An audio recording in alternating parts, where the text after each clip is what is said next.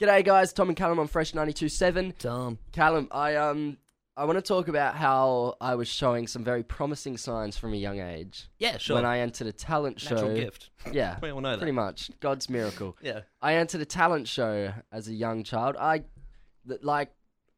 Couldn't tell you how old I was. Maybe like 7. Yeah, sure. Was this a school talent show or just a random one around the city or something? No. So my grandma and grandpa, they live up at Port Vincent. Yeah. And in the school holidays, I'd go see them, like Easter, Christmas, blah, blah, blah. And they had this thing called Beach Mission. Basically, we just send kids off to learn religious stuff and whatnot. Oh, okay. Grandparents are very religious. Yeah. But it was fun, arts, crafts, blah, blah, blah. You watch movies. Anyway, there was a talent show. And I was like, I got to enter this talent show, So what was the talent? I made a song up. Okay, cool. Yep. Title of this song, Singing in the Shower with Jesus. I was bringing in a lot of different topics, religion, comedy. It was going to be a smash hit, smash Christian Cardinal rock Pell. #1 hit. Yeah. So I perform it to my grandma and my sister. Yeah, sure. They love it, laughing, also very educational. Did the priest love it? I didn't perform it to a priest. Okay. I thought just religious, there'd be a bunch of just Catholic dudes around and all that. No. Some sort of Bible This was camp. just at home. I don't know. Oh, okay, cool. Yeah, That where I okay, sure. performed it. Yeah. Yeah. Test run it. Test run it. Get the kinks out. Then my grandma helped me co-write a little bit of it. Okay, yeah. So, talent show. Just the night of the talent show. I'm wearing a little button shirt and a little tie. Nice. Feeling pretty fancy, pretty groovy. Get up. My name's called out.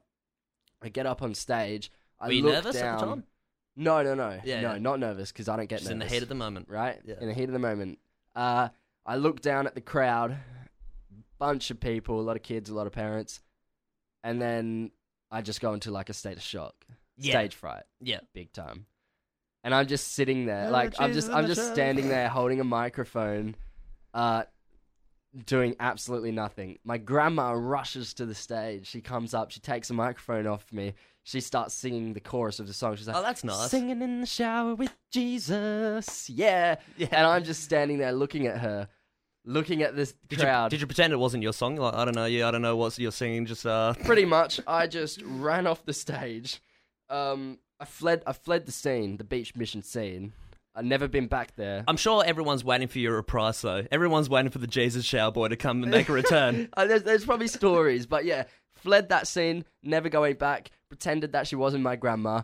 This is Tom and Callum on Fresh 92.7. Tom and Callum on Fresh 92.7. Now, Callum. Yep. I've been doing a bit of a social experiment lately. Interesting. What on?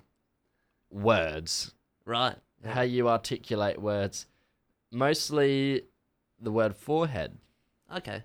Now, it's worldwide known that old people everywhere say forehead. They do. I haven't heard them say anything else. I've never heard them say forehead. So, I've gone around, started saying forehead. Yeah. And the flack that I have copped, Really? I will tell you. Everyone always pulls me up, like, what did you just say? So did you grow up with forehead? No, I said forehead like a normal human being. Okay. But my parents both say forehead, and I was wondering, do you hit an age where it just switches? See, growing up with older parents, I grew up with forehead as well. But I shook that. I was like, no, you people are crazy. You know? Look how it's spelt, man. Yeah. I guess it could be pronounced forehead. Then it goes to a thing like, what is the right way to pronounce it? Because now I've been saying forehead for so long, it just sort of rolls off the tongue now. And whenever I go to say it, if I see it written down, or if I go to say your forehead, I just immediately say forehead, not forehead. Yeah, and my whole you perspective think to yourself, has God, I'm a changed. monster. You know? Yeah, it's just crazy. It makes me think I watched a Louis Theroux documentary about the America's most hated family. Did they say forehead? Is that where the flat came from? No, they didn't say forehead. But in their cult, they had a guy that was doing a documentary on them ages ago, and he just fell into this cult, and he changed from filming documentaries to being in this cult. Yeah, right. And I thought that's sort of like what I've done, a bit less, Extreme. extreme. Yeah. But that's what I've sort of done with the forehead forehead thing. I've sort of fell into forehead, and I don't know. I don't want to go back. It might not be so weird. Like, it could be quite extreme. I hear that 1/8 of serial killers say forehead, so... Well, you better watch out. Lock your doors. Yeah. Except for your bathroom ones. Because they're unlocked. Yeah. All the time. Permanently. Should not be disclosing that info for the craze fans that will be coming to my house trying to sneak up on me on the bathroom for their pics. No, but So, if you just think about it, like, you know, you say forehead, Sure. that's 2 syllables. You know, forehead. yep. Say forehead, 1 syllable. Forehead. It's a hell of a lot easier.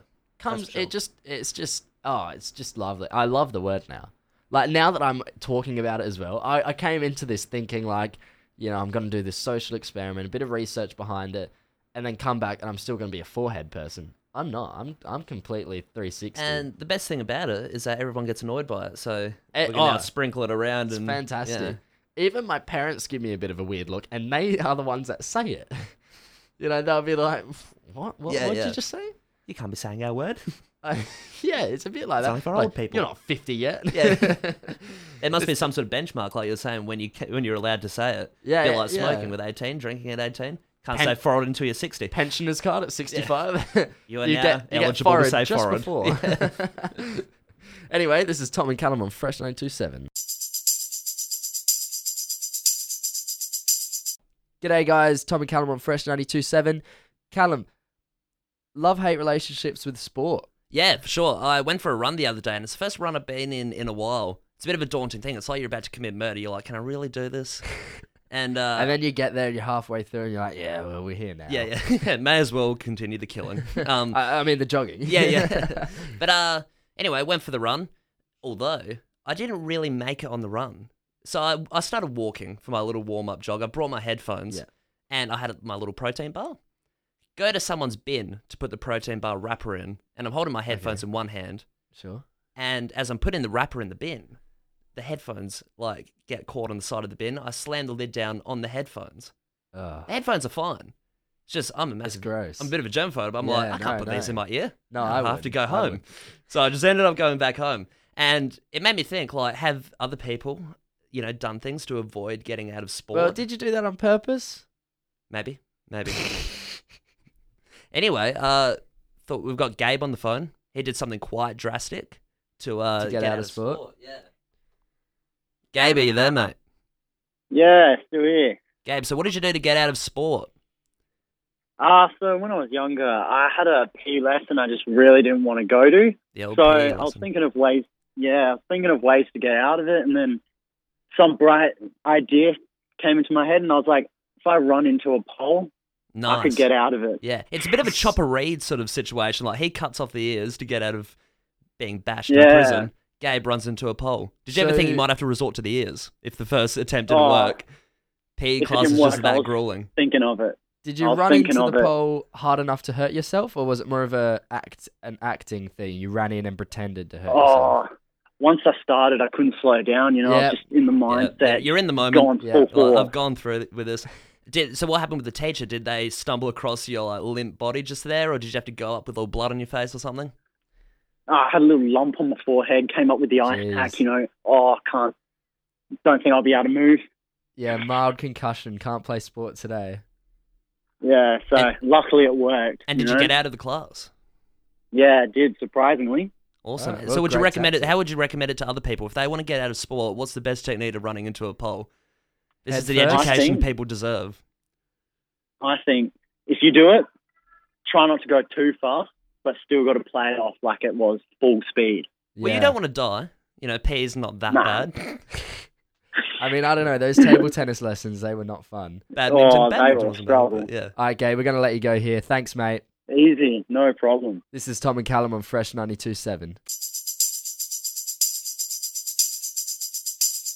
G'day, guys. Tom and Callum on Fresh 92.7. Now, Tom, Callum, I've been harshly criticised recently. when aren't you? Yes. But this one's an interesting one. I have been criticised for giving too hard of hugs. You know what? That's a great criticism. You are a... Sure, we'll hug now and you can like give an assessment. Like just on the mic. you stay over that side. This feels weird. Yeah, you're a bit of a squeezer.